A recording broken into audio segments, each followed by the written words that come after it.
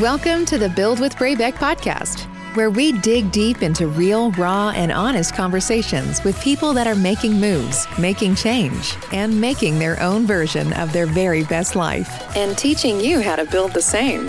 Covering all things health, wellness, anti-diet culture, body positivity, and so much more, here's your host, Amanda Braybeck.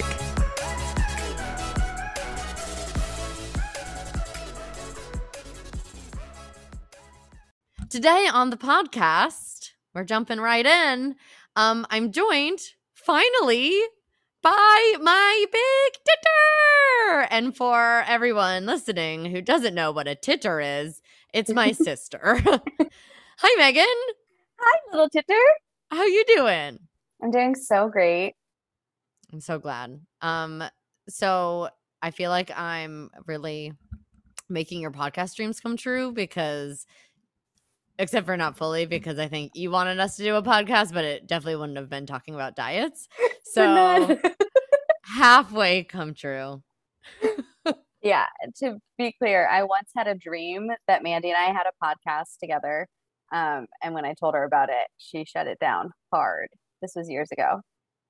So now today's the day. But I also admitted fully this weekend that I have regrets about that. And I can admit when I'm wrong. And I was wrong. We could have been a dynamic duo, sister podcast duo. It would have been so cute. I know. Well, maybe if this goes well. We'll see. It's off to a great start. I could tell. Okay. So tell me, just like we did growing up around the dinner table, your highs and your lows of either today, this week, the last few weeks, whatever the hell you want. Oh my God. Well, that is like a lot of different time frame options. Just do whatever speaks to you. I'm gonna just do this week, I think. That sounds great. I think one of my, well, here's the thing. My low in general is just like, I'm not a summer person. I don't like to be hot. Yeah. And tough. it's been hot a lot frequently. And that's not for me. No. So that's probably my low. It's just humidity, heat, all of that. But I think my high is kind of what comes with that. Just as I was speaking to you, I'm looking off to the side because I'm looking out into my beautiful lush backyard in New Hampshire.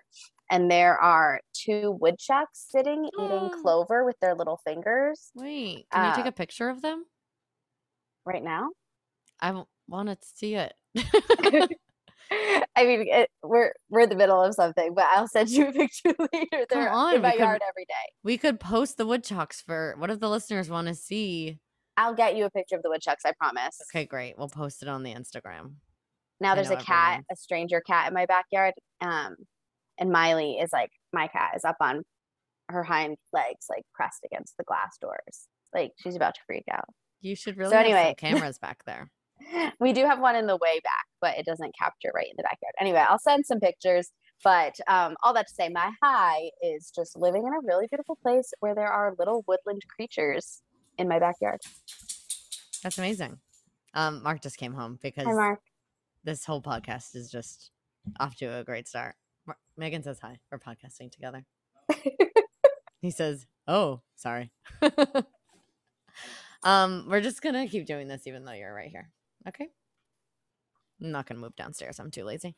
Well, that's great. I love nature, but not really just like yard versions of nature, which seems like there's a lot of that in New Hampshire. What about your low? Oh, your low is summer. Just being hot in general. I hate to be hot. No, I get that. It's like the chafing of it all, the sweatiness of it all. I just hate to be sweaty. I hate to take showers. I hate wearing shorts. It's all the things. I hate paying for air conditioning. I feel like my skin gets really bad in the summer because everything is so moist and I'm so sweaty all the time. So that's a low. Or when like I'm taking Poe for a walk and I can just feel the sweat dripping down my back. That's a good time. Sorry, can you hear her? Yes. I don't know if everyone else will be able to. She's like scratching. She's losing her mind. I don't know what to tell you. Sorry. I mean, nothing matters. Poe has barked so much during the podcast and also like chewed really loud bones while sitting right next to me. So I don't think any woman will be bothered by Miley's like cute little cat scratches. All right. Cool. Do you want to hear my high and low? I really do. Yeah, I'd love if you told me those. I actually really didn't have one at the top of my mind, but my low probably would be, God, I really just hate that Mark is sitting right here. My low would probably be last week when I had, well, partially a high because it was the shortest period I've ever had. But secondly, it is a low because I just was raging the entire time. Emotions, high, low, mostly really low. I rage cried all the way home from Revere after I went to the DMV. Did I tell you about that? No. Oh, that you told me that you went Oh, and yeah. waited in one line where they said you had the right things, but then the second line wouldn't help you because you didn't have the right things.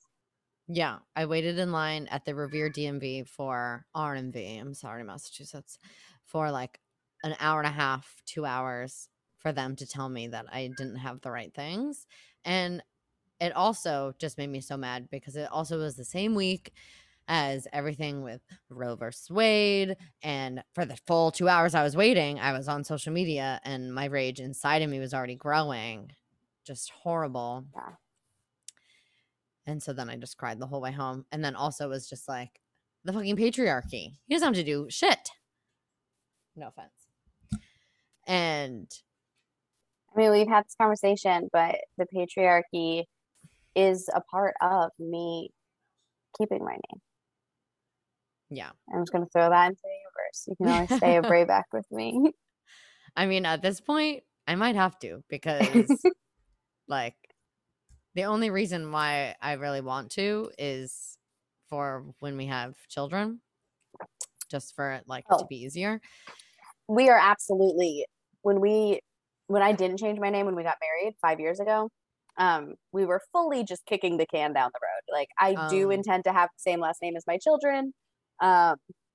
We have not yet come to a consensus about what that name will be. That's fine. It's very easy for me to be smug here, knowing that that's a decision that I still have yet to make. Well, I'll just keep putting it off because it freaking sucks. And it's a lot of steps that he doesn't have to take. And, well, depending on what you decide. Mm-hmm. But it's bullshit. Anyways, that was my low. And my high was just like all these long weekends. I think I am the biggest supporter of the 4-day work week. Make it 3, even. Honestly, I'm effective. I could get it all done in 2. I think that sounds better. 5-day weekends, 2 days to kind of just get some things done. Yeah. We're already headed into a recession anyway, so work might to live as well or live to work. Yeah, gonna be me. Okay, so the real reason why you are here today is to talk about Whole30. Yay. Yes. So I have feelings. Me, myself, and I has this new segment called, or I guess episode series, called the Diet Deep Dive, because I feel like, you know, we see all of these kind of sensationalized, super popular diets, and, you know, should we do them? Should we not do them?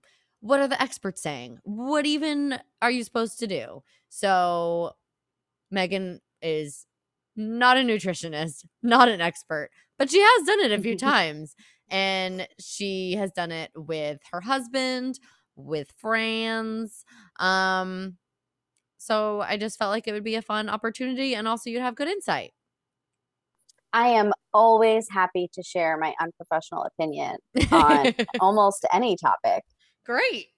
Me too. AKA why I have this podcast, because we don't even ever talk about things that I'm professionally trained on, like strength training and stuff like that. But okay. So let's start with what exactly Whole30 is, because the rules are intricate, I came to find in my research. And this shit could get confusing, as I'm sure it does for almost anyone that fucking does this diet, because who the hell can keep up? So let's go through some of the rules, and feel free to interrupt me, chime in, whatever. So for detail, so there's 2 phases. So there's the 30 days of elimination, which I think is like the big thing that most people tend to do. Yeah, the and 30 then, in the whole 30. yeah, Just those 30 so days. Yeah. and then the 10 days after is supposed to be a very strategic reintroduction. However, I would argue that most people do the 30 days and then go balls to the wall, which, like, don't fucking blame you, because you can't even eat beans. Anyways, so Oh, God.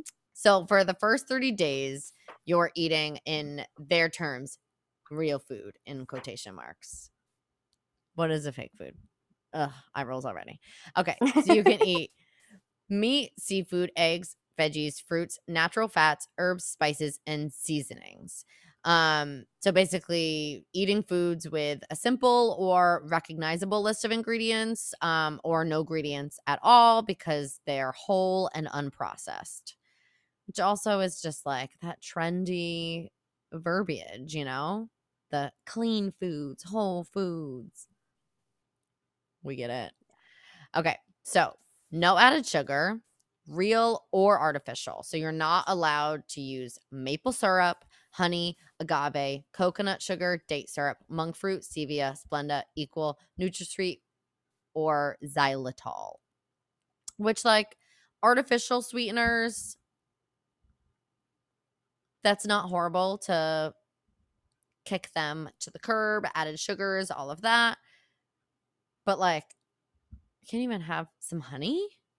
No honey. And a lot of the mentality behind Whole30, or the way they talk about it, is that it's about helping you eliminate your cravings. Yes. Right? So you can't have sweet things because you're trying to sort of wean yourself off of craving sweetness wherever Right. it comes from. And you can't just, like, rely on that one thing. Yes, we will totally get there. I just, like, really can't keep my mouth shut about my opinions. She's a honey girl. Fucking love my honey. No alcohol, not even in cooking, which, like, taking a break from alcohol, that's would have some good benefits, mental and, like, health wise. No grains, wheat, rye, barley, oats, corn, rice, millet, blah, blah, blah, blah, blah, blah. Everything. You can't do added wheat, corn, rice in the form of bran, germ, starch, and so on. It just says, read your labels. No legumes, including beans, peanuts, all forms of soy. The only exceptions are green beans and most peas. Not all peas, just some of the peas. And I have never looked into which peas are. I actually hate peas. So I've never looked into like which peas are allowed, which peas aren't allowed. Who knows? I did look into it. So hold You please. did? Oh, I read the whole entire page, including the fine print, which there was a lot of. Oh, like, my. Literally so many rules. No dairy. The only exceptions are clarified butter and ghee, because the dairy is, like, removed during the processing, even though we're only supposed to eat unprocessed foods, but whatever. No, I don't know how to say this word. Carrageenan or sulfites. What even are these? Why don't they tell them what they are? That was my note when I wrote this down. Why are you not telling me what this thing is that I'm not allowed to eat? You're not allowed, this is very much your point, no recreating baked goods, treats, or junk food with approved ingredients, because your habits and cravings won't change if you keep eating these foods, even if they're made up of approved ingredients. I don't know how you're going to make a fucking dessert out of the kind of peas you're allowed to use, and that's all, and, like, clarified butter, but well, like protein pancakes, banana nice cream, all these, like, diet health foods. Right, I guess that makes sense. No stepping on the scale or taking measurements. They say that your reset is about so much more than just weight loss and focusing on body composition.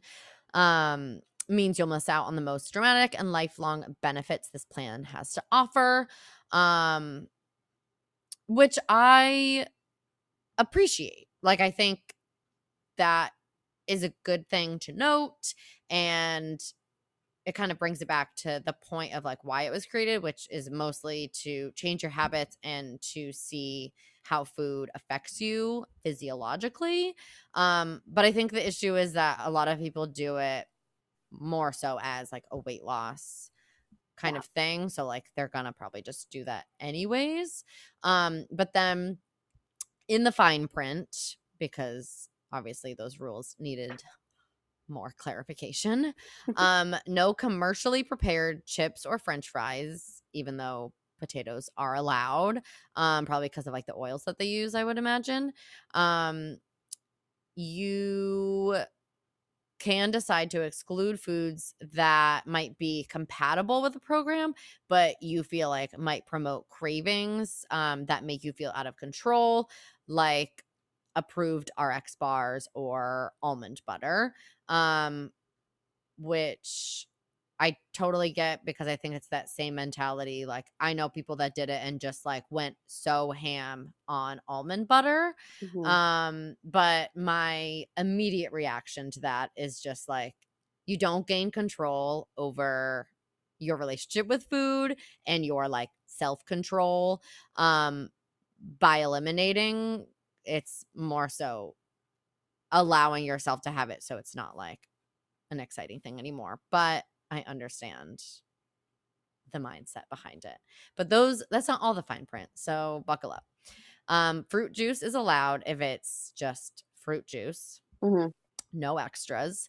Some legumes, green beans, sugar snap peas, snow peas, green peas, yellow peas, and split peas. Kill me now if that's what you have to be excited for. Split Are there peas. other kinds of peas besides those peas you've listed? Those are all the peas I know about. Those are definitely all the peas I know about, except for Princess and the. I think that was a green pea. Oh, yeah, it was just one little one.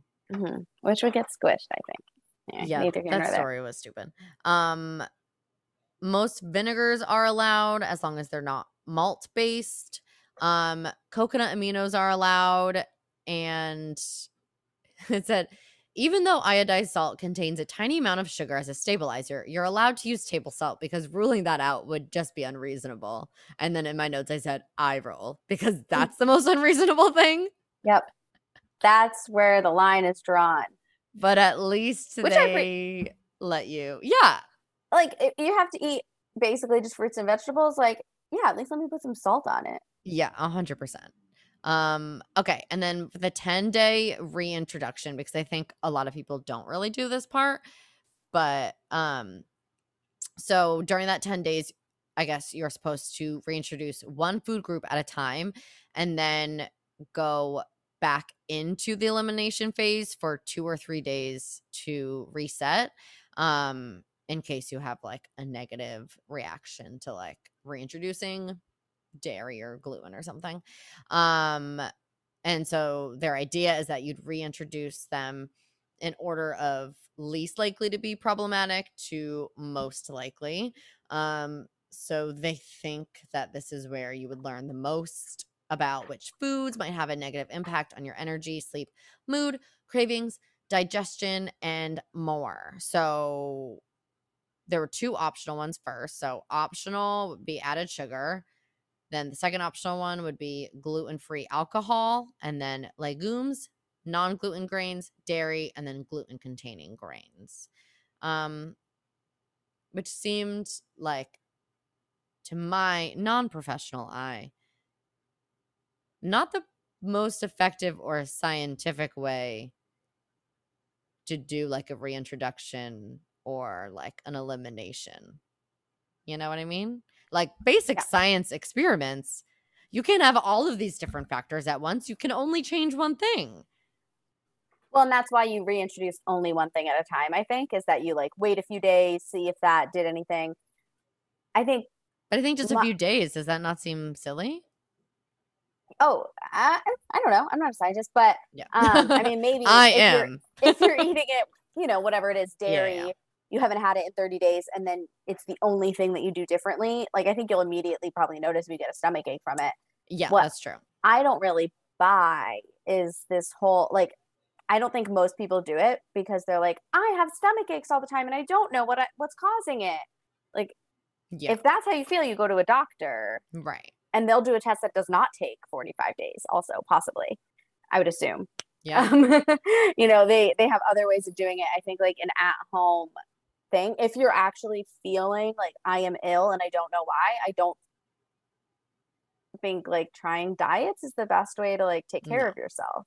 Yeah. And so that's where I think Whole30 is designed around, like that's kind of the premise they push, that it's not about weight loss, it's about figuring out what's making you sick.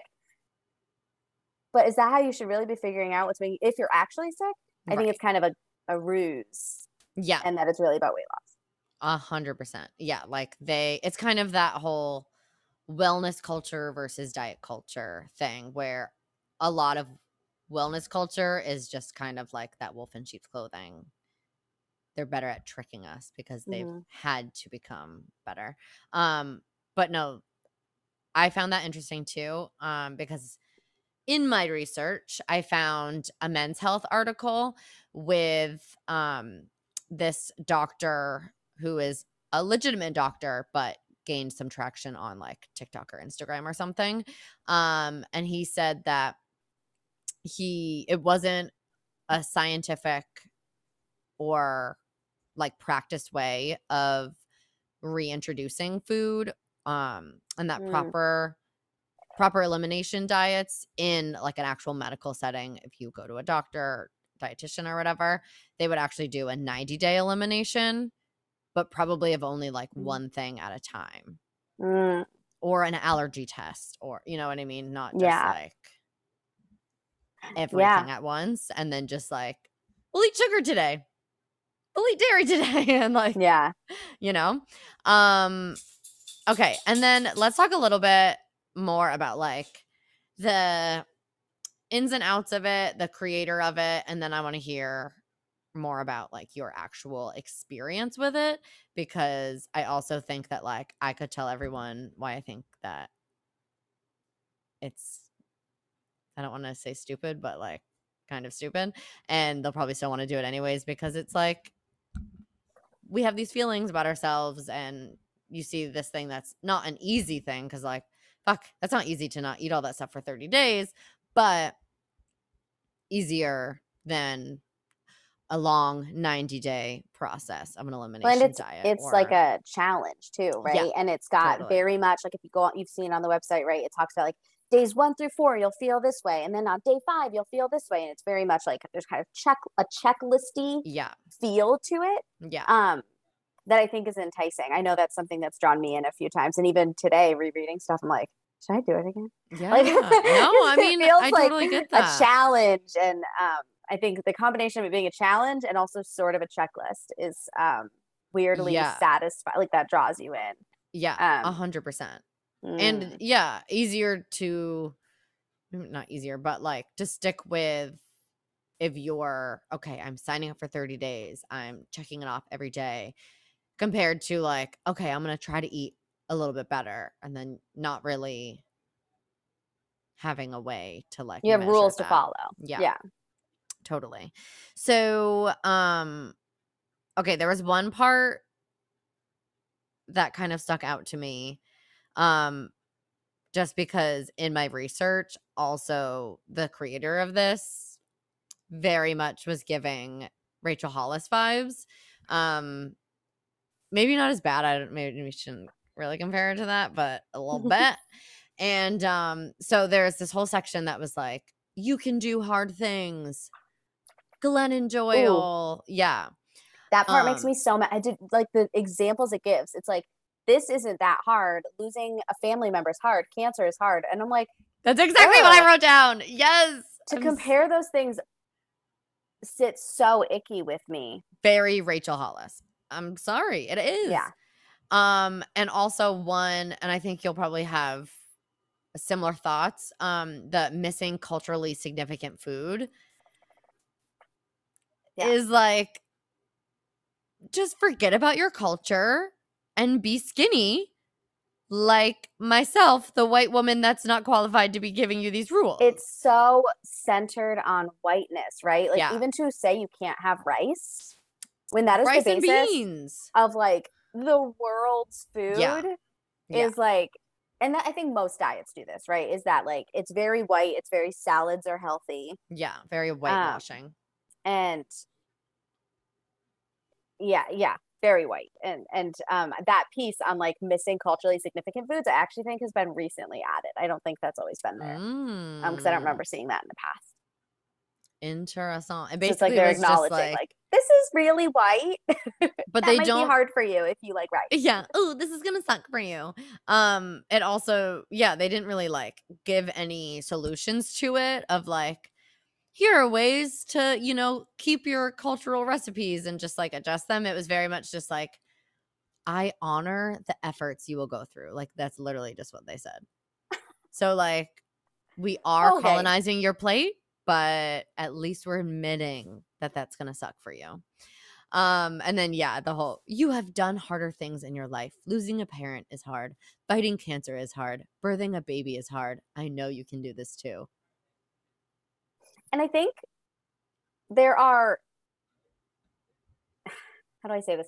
Like, I've had this conversation with a few people about internal versus external expectations and how we meet them. And like, I am a person who can always meet external expectations. Like, if someone tells me, Megan, I need you to do this thing, like, there's very little chance that I'm not going to do that thing.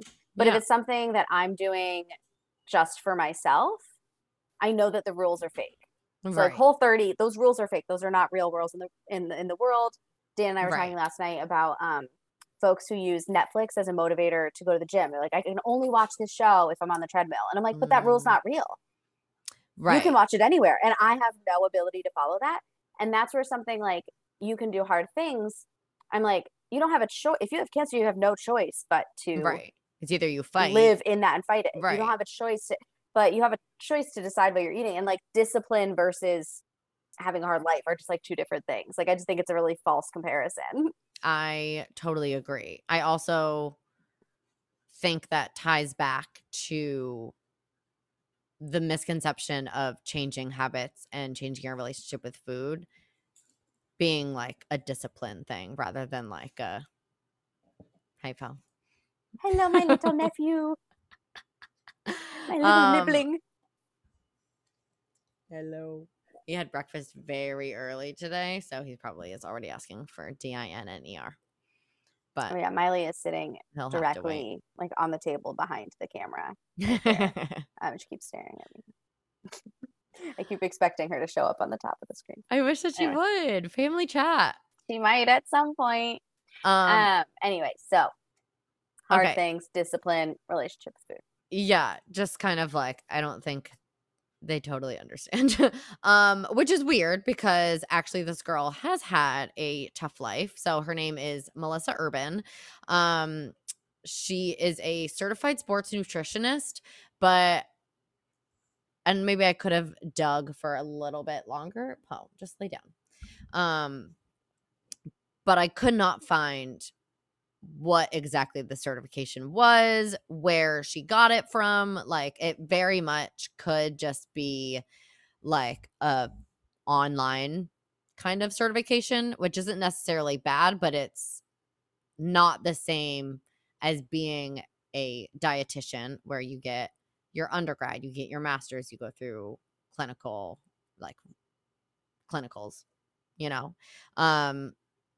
so just being a certified sports nutritionist right off the bat, I'm like, doesn't really super qualify you to be writing all these books and like helping millions of people with this, Okay, so she actually went to UNH too. Go Wildcats. Rare. Yeah. She's from UNH. She went to UNH. I don't know where she's from originally, but she went to UNH. I have to say, that's tipping me. I'm like, I gotta check it out again. I love a UNH. You're like, I am starting Whole30 tomorrow. Yeah, my diet starts tomorrow. I had no idea she went to UNH. I didn't really know anything about her. Was she a nutrition major at UNH? No, because Which is studying marketing? Yeah, probably. Well, so this is where it takes a turn. So Okay. in college, she picked up a heavy drug addiction. So after 6 years of struggling with drug and alcohol addiction, she went to rehab, and then, and I don't mean this in like a mean or condescending way, but it is a thing that normally happens, kind of shifting that addiction to something else. She, in her words, like changed her life in the gym. So I think that obsession, I mean, it's kind of like you have an addictive personality. So you see that a lot in you quit drinking and doing drugs, and then you're 24/7 working out like a maniac, which is fine. It's a healthier thing to be addicted to. But Well, so that she, does actually give me, I think, a little bit more empathy for a program yeah, like this. Because as we're talking about it, I'm like, it's not for me. Like, I know that I am a person who can't be, if I do all or nothing, I want to binge. If you tell me I can have one piece of chocolate a day, I'm like, whew, okay, great. yeah, So I know that about myself. And I also know I'm a person who needs external motivation. Like, internal yeah, motivation is not enough. Clearly, this story is telling me she's a person who is very self-disciplined, yeah, out of necessity. Like, to get herself out of that place, she had yes, to develop her sense of self-discipline, develop her internal accountability to her own self. And I think that a program like this could work for someone who yeah, comes from that place, who totally. is kind of more internally motivated. Yeah, I totally agree. It's like just, yeah, having that more, I don't want to say obsessive personality, but just a little bit like you're able to kind of just be like, hey, I'm doing this thing, and then you stick to it. Very type A, Enneagram Yeah, 1, like yeah, kind of that perfectionist achiever. Yeah. totally. Yeah, and she kind of even says that too. She was like, the thing that made me, it was in an article. She said, the thing that made me a really good drug addict also makes me really good at taking on new habits.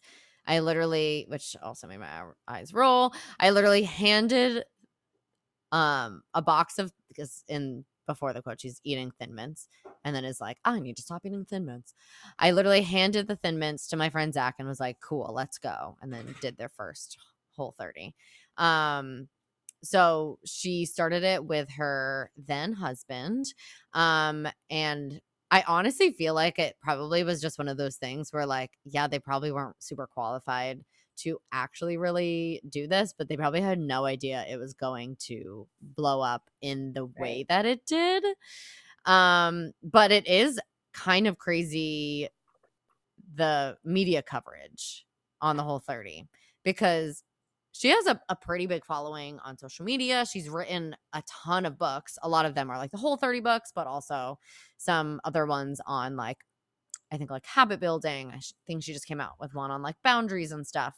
And like clearly she's like been through some shit in her life. And I'm sure this whole thing has been like a gigantic journey. And yeah, I agree with you that like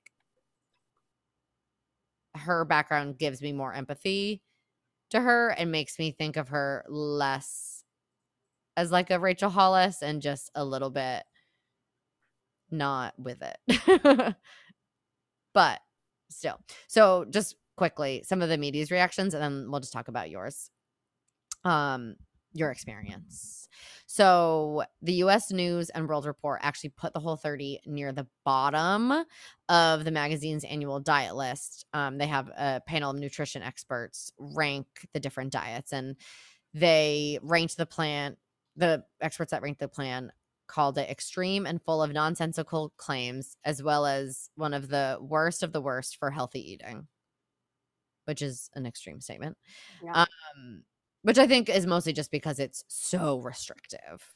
And then Business Insider quoted experts saying that habits can be changed in the short term, but digestive conditions that have to do with gut health typically aren't going to be fixed within a 30-day period with something like this. It could like I said with the other, could take like more like 3 months.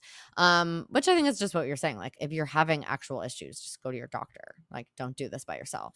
But also our healthcare system sucks. So I understand people not wanting to go to the doctor because that's a whole other thing. Also, it can be pretty high cholesterol and high sodium because the main protein sources are meat and eggs. So people can like get really into, you know, just like overdoing it on those two things because like that's what's going to help you stay full.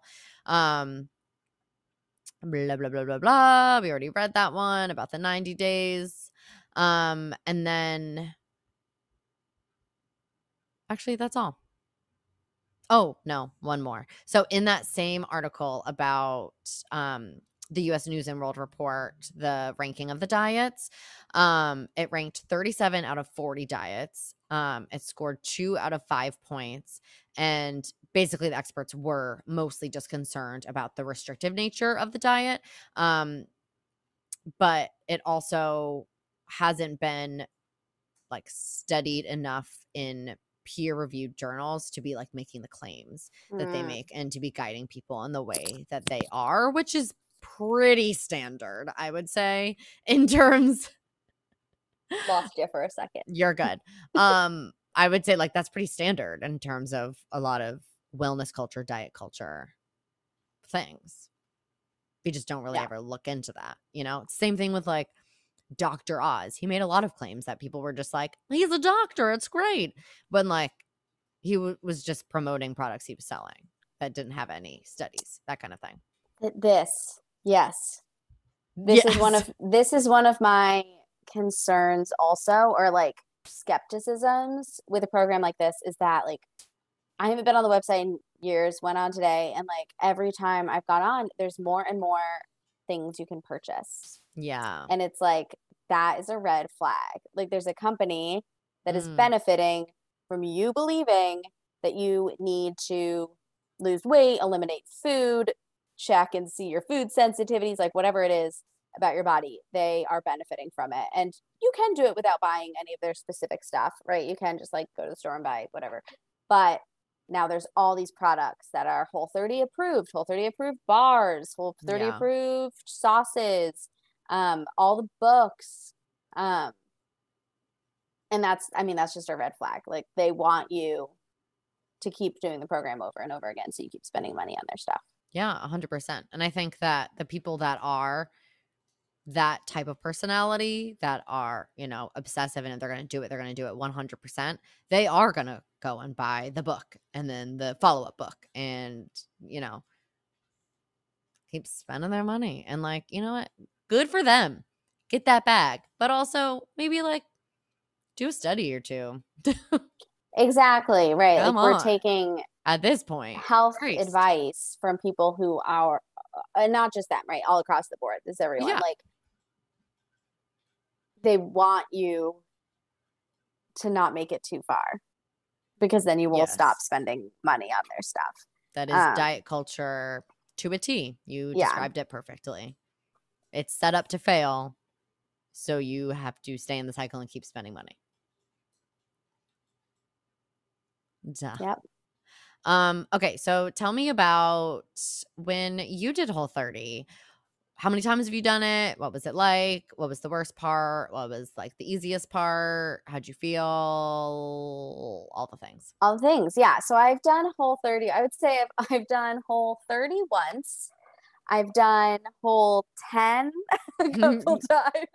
Fair enough. Whole15 maybe once. So I think maybe 4 attempts, but I only made it through the 30 days once. And that was because, and a lot of what I'm quoting is actually from Gretchen Rubin's podcast and books around habits and happiness, the Happiness Project, I think it's called. Yeah. Do you know her? Mm-hmm. So she talks a lot about internal, how we meet internal expectations, external expectations. And that is very relevant, I think, to this, because I was doing it with my partner and my best friend. We all lived together at the time. And it was the summer before our wedding. I don't know that it was necessarily wedding focused. Like I was never in a place where I was like, I need to fit in my dress. Like I bought a dress that fit me. So like, I wasn't worried about that, but it's just like, that was the timing. I think it was my friend's idea to do it too. And I think she was getting ready also to have a baby. So it was just kind of, there was a time when we were all like, we need to do a health thing. Let's do this. And we all did it together. And I think that's why I was able to make it through the 30 days is she's a person who very much can meet internal expectations. Like if she wants to do something, she is fully able to do it. There's like no part of her that's like unable to do a goal that she set for herself. Whereas I need someone else to be paying attention for me to do it. So that's part of why I was able to do it was I was like, I'm not going to like cheat and fail her. Right. Or cheat in front of them and be the one that didn't do it. That couldn't do it. So some things I liked. There were some things I liked. My partner is vegetarian. Mm-hmm. And so for me, what I liked was that I never cook meat, and doing Whole30, that's like the time in my life when I learned how to cook meat. Like I had never learned it before from when I was a vegetarian in my young adult years. And then moving with my partner who's a vegetarian, like I never learned how to cook chicken or steak. Yeah. And so doing Whole30, I kind of took on that mentality of like not focusing as much on what I couldn't eat, but focusing on like, I'm learning new recipes. And adding new things to my diet. And yeah, that was fun. It was delicious. We had a lot of really delicious foods. So that was great. How did I feel? I felt like crap mostly. I didn't feel good. I'm sure, I guess like halfway through, I probably started to feel better once the like sugar withdrawal ended. But the doctor said the same thing in his article because he tried it and then wrote about it. And he said that he just noticed an extreme level of like fatigue and exhaustion, especially when he was like trying to work out and stuff, just because like he just genuinely wasn't eating enough because it was restrictive. But well, and that was my other concern was the restrictiveness. It didn't impact me too much, again, because I was doing it with everyone in my house was doing it together, and we were really focusing on like what's the fun stuff we can cook and all of that. But like I said, my partner's vegetarian, and apparently you and I were talking about this at the beginning that Whole30 now has a plant-based version, so you can do it if you're vegetarian, and they let you eat legumes and stuff.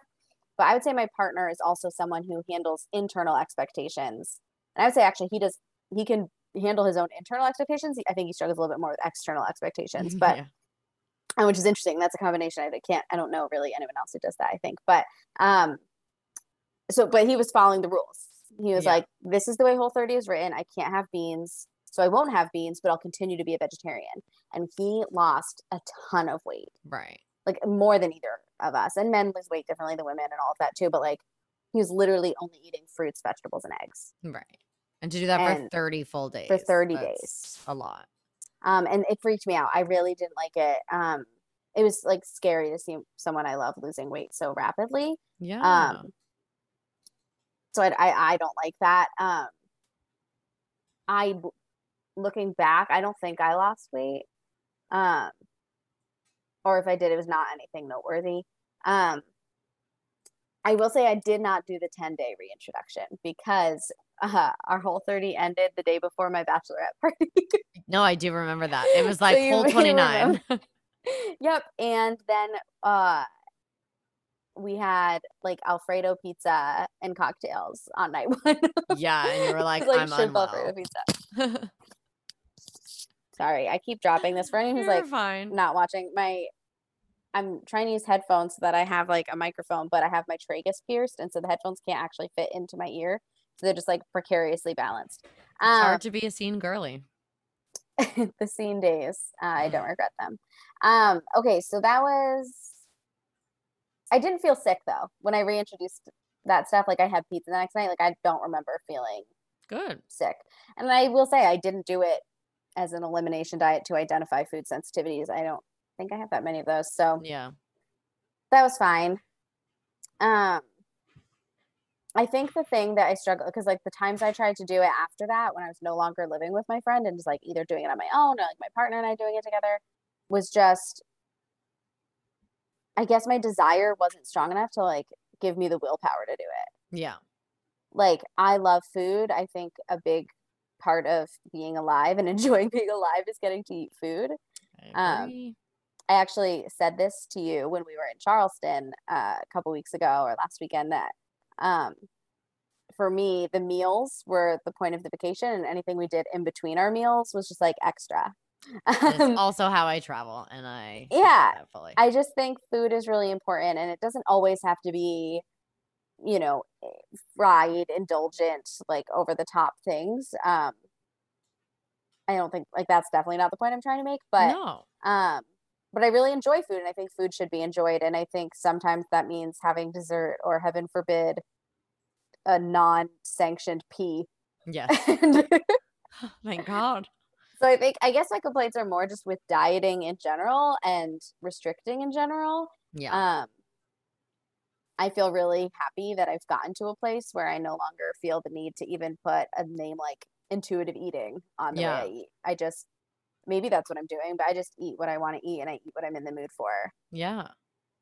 And yeah, I do way more than I used to. I also exercise 0 days a week. So that's But part of it, also, probably. Those are related things. But my mental health and my relationship with food is so much healthier. Like yeah. when I did Whole30, every time I tried, it's like, it's all I could think about. I would wake up in the morning thinking about what am I going to eat today? Every meal, all I could think about was like what I wished I was eating or what the next meal is going to be. When am I eating again? Like it took up so much mental energy. Yeah. And that's not true for everyone. Again, I don't think I would feel confident saying Whole30 is terrible. No one should ever do it. Yeah. But it is not for me. It is not for me to have to be that focused on what foods I'm eating, what foods I'm not allowed to eat.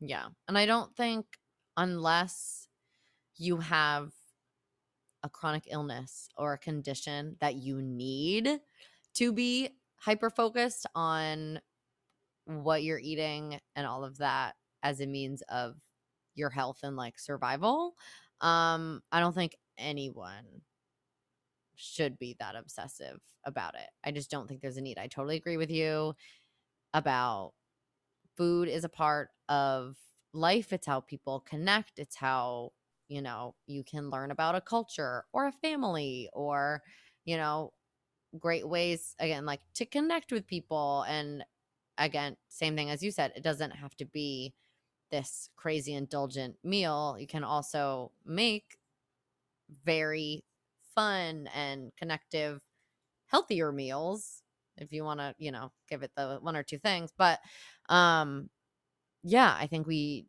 demonize food a lot and stuff like this.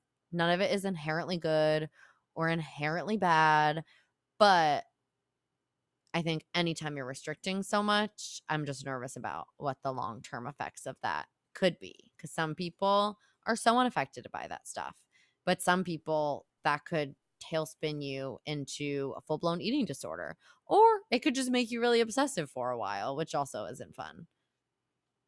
Yeah, it's the obsession for me. I have never had the discipline to put the mental obsession into a physical disorder, fortunately. But I hate that feeling of being so obsessed and then I feel guilty if I've done something bad. And I did like and I will say Whole30 uses this phrasing. They talk about food freedom and releasing yourself from your cravings. But I feel like my food freedom is releasing myself from the obsession and like being able to just have dessert and not have any part of me be like, oh, I better go for a walk in the morning to make up for this. Like, well, wouldn't you say that because you are living by this more of like, you don't have to label it intuitive eating, but that's inherently what intuitive eating helps people get to is, if you are craving mac and cheese, you're going to make mac and cheese for dinner. But because of that, you don't have those obsessive cravings that you feel out of control about for the most part. Yeah. Because oh, I'm not going to binge all of this stuff because I'm allowed to eat it whenever I want. So like I could eat it tomorrow. I don't need to make it this big grand event, Right. Rules aren't real. Yeah, I would say that's true. I think it kind of reflecting back on like the first time I did Whole30 too, it was in June. I remember it was the month of June. And I remember specifically that it was the month of June because as we mentioned, I work at UNH. We're also UNH alums. Go Wildcats. And at the time I did a lot of work at our freshman orientation, first year orientation, which takes place in June. And so I was with colleagues a lot. And I remember like a couple days a week, people would be like, let's all go out for ice cream after work. Like our offices were near the dairy bar. And dairy bar. it was like, it felt torturous to have Yeah. to say no and to be missing out on like the social component. Also, it was like so hot. We didn't have air conditioned offices. Like, you just wanted a cool, refreshing ice cream. Yeah. And to be missing out on like you said, that time to connect with people and also just the food that I really loved. And I would think about it every single day. Every single Yeah. day I thought about ice cream cones. Yes. And I'm like, if I Like, had just that's had what one a breeds week, obsession. I wouldn't have thought about it any other day. I would have been totally fine. I will say Right. it's July now, not June, but like yesterday, I went the whole day. I didn't have a single ice cream. I thought about it when I got home. I was like, we have ice cream in the fridge. And then I sat there and I was like, I'm not really in the mood for ice cream. And I Yeah. didn't have any. And I was like, Whole30 Megan, post Whole30 Megan She could never. She could never. She would have Who wanted is like she? 2 ice creams to make up for how good she was all month. Yes, 100%. It's that all or nothing mentality. And again, Gretchen Rubin talks about this a little bit, that some people need that they aren't, they need Yeah. to like say, no, it's not allowed for me, because otherwise they'll binge and that they aren't able to kind of moderate. Totally. I am not that. I need to moderate. Like, if I tell I myself it's agree. allowed, it's very easy to only have one. If I tell Yeah. myself it's not, Yeah. shut my face. I am the same exact way. I also find it, and like, this is such a larger conversation that we can't fit into the next 2 minutes. Especially because I only fucked you for 45. So thanks for letting me steal an extra 15. I think I only didn't did even it. realize. I didn't realize. You're I good. don't know if I did it till 45 or. I mean, I have a lot of weeknight plans. I'm extremely popular. But it's okay. You're welcome. Thank you so I'll bill you. much. Okay. But I think it's also super interesting that you, the girl that did like 10 or so, I don't know how many years of ballet, came out basically unscathed from any kind of disordered thing. That's skinny And privilege. I didn't. I know. I'm sorry. That's skinny No, privilege. I mean, it's okay. Was very, very thin. I mean, still in the scheme of the world, I'm still probably considered pretty thin. But until I was like 21, I was very thin with no effort. Yeah. And so I think by the time I was out of ballet, I was still thin. I think I was lucky that I didn't feel any of that pressure. Yeah. I mean, that's great. To look a certain way, because I already looked that certain way. Yeah. Yeah, that's just lucky, and I will acknowledge the privilege that went into that. And also maybe your ballet teachers were doing it better than some others that are like gymnast ballet, like weighing you, making a bunch of comments. Oh God, and like that kind of stuff. So that's I was also really very actually lucky. I'll call it out. Mystic Ballet in Mystic, Connecticut. They were great. I mean, they were, and now actually they're a much more professional company even. But it was a pretty like strict ballet studio. But I will give it to them that even with that and bringing in these professional instructors from all over the world, I never felt like that they were ever trying to pressure us to look a certain way. I remember we used to have like pizza parties. Actually, me and Hope, my carpool buddy from ballet, we would stop at Mystic Market and we would get marzipan pigs or chocolate eclairs like once a week after ballet. Like, oh God, I forgot about those marzipan pigs. Wow. Next time we're home, go unlocked. Get them. Yeah, big shout out. They did a great job. They did not. It easily could have been a culture that really focused on our appearance so much, and I think they did a great job of not doing that and focusing more on our technique. That's great, because I feel like so often it just goes the complete other direction. So that's great to hear. Yeah. And that's good that you didn't have to go through all of that. That's it. I mean, I'm not going to pretend it was always perfect. I'm sure you and I have talked about in college. My roommate and I remember, especially freshman year, we would go out on Friday nights, keep track of like how many calories we thought we had consumed.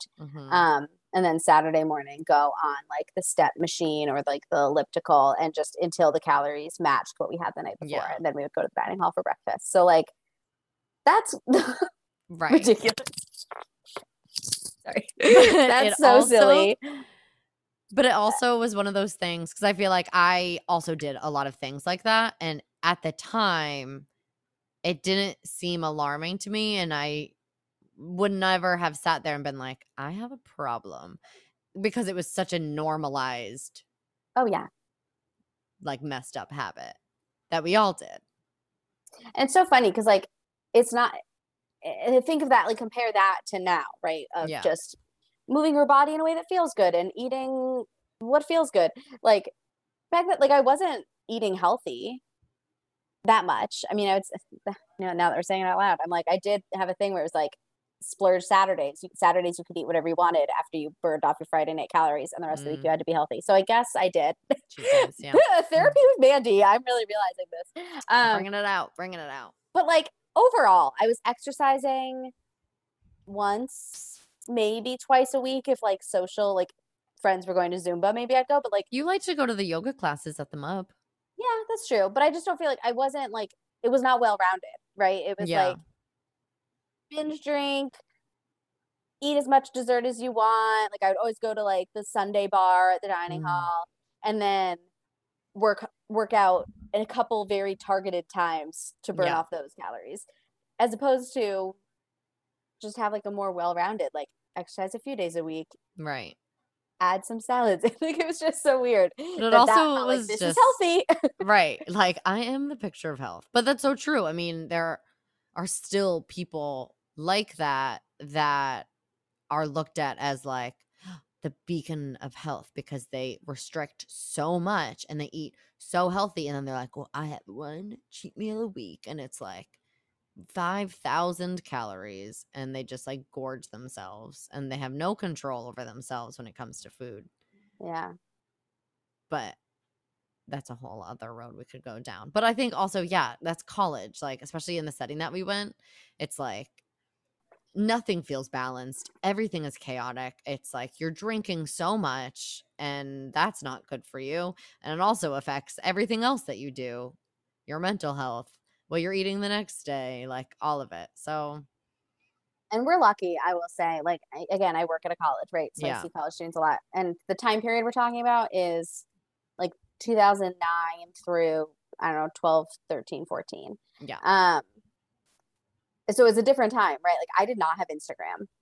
Yeah, I didn't until end of junior year. Yeah, I didn't have Instagram until August of 2013 is when I got an Instagram, which is after I graduated college. So we didn't have that type of comparison. It was a little different, so right? Nice, style wise, right? Like low rise jeans were still a thing. And jeggings, skin tight, right? Everything was like very fitted. Bandage dresses or bondage dresses or whatever they're. Yeah. Those tight black skirts. And so I think that there's some like pros and cons, right? Like I think not having that internet kind of comparison is probably like much healthier. But I also think style was still that end of that Y2K, super, super skinny, kind of pre-Kardashian style influence. Like the body type was still in a place where it was sort of shifting. And so there was that obsession of like just such thinness. Yeah, totally. I know. Oh, God bless anyone that was raised in the 90s and early 2000s. Seriously. I think they're lucky now that I think we are in a place where different body types are more accepted and celebrated and represented and all those things. But I think the comparison now is what's really hard. And also social media gives anyone a platform.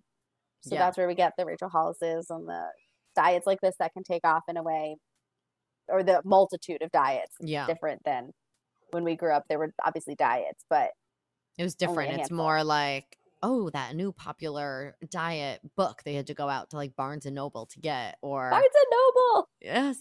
Or like the, different diets or recipes or workouts that you literally rip the pages out of a magazine for. Like, I'm aging myself. But we didn't have influencers that appeared to be regular people, right? So someone who seems just like you, like some cool girl from Boston who says, I drink this shake every morning and like that's how I'm so skinny. Yeah. Like we didn't necessarily have that. It's like secretly she's being paid by the company to push it, right? That wasn't a thing. And I think that there's so many more influences coming at us, and it's so hard to tell like what's real and what's not real. And that's where I think coming back to what feels good to you. Yeah. is the key. And so whether you want to call it intuitive eating, mindful movement, whatever you want to call it, it's like come back to your body and just what feels good for it. Yeah. And like being smaller isn't necessarily healthier. Those two things are not. Yeah. Well, Megan, this was the most lovely. I loved having you on. Let's have you back. We should get Becca on. We can do a whole sister episode. I don't know about what, but I mean, we could talk about anything. I'm sure people are having so much fun just listening to our banter. Our sisterly banter. Okay, well, I love you so much. And I love you too. That's all she wrote. Bye. Thanks for having me. I love you. Bye. Thank you for listening to the Build with Brabec podcast. Stay connected on Instagram at Build with Brabec and our website, www.buildwithbrabec.com. Show a little love by rating and reviewing, sharing with your friends, and of course, subscribing so you don't ever miss an episode. Until next week, keep on building.